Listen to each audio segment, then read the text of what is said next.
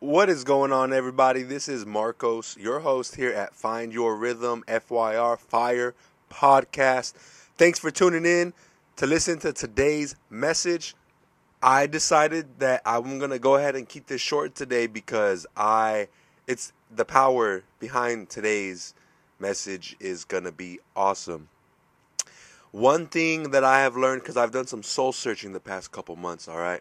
I've done some soul searching. I've gone to pretty low places mentally, and thankfully things around me didn't crumble down like it has in the past. But these past 2 months, I've hit different lows, and you're going to realize that you hit different lows. It may not be the lowest of the low, but it's a new low that you haven't been in before.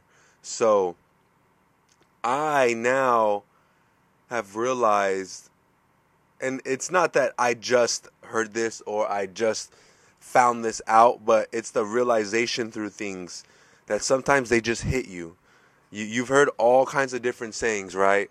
But then you have those days where it really hits you and you're like, that's what that means. It starts to apply to your life. And before you take the next step, before you take the next job, before you start that business, before you do anything to better yourself, make sure you are happy with your life the way it is now. And I don't mean be content, don't move. I don't mean be satisfied, but be happy.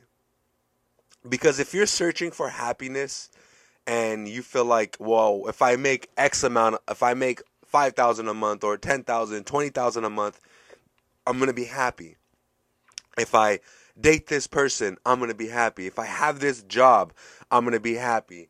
If I go to the gym X amount of times a week, I'm going to be happy. If I eat like this, I'm going to be happy.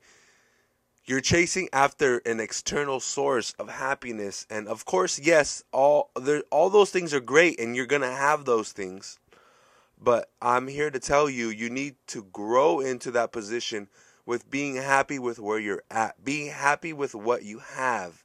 Because if you are searching for happiness and you're looking for it externally, you're never going to get it. So before you go and do all those great things that you're called to do, find the happiness in the state that you're in now, because when you obtain all of those things, you will be happier. You'll be happier.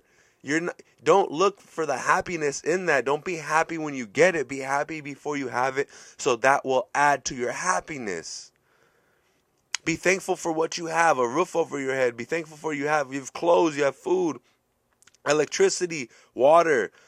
You know, sometimes we live in America. Us Americans take things for granted of where we have. Not everybody has it great like most of us do, but, you know, be happy with what you have now in this moment and then step into that next season in life. Because if you don't, then you won't find what you're looking for. Happiness is a state of mind, not a place, a destination. It's nothing physical. It's a state of mind.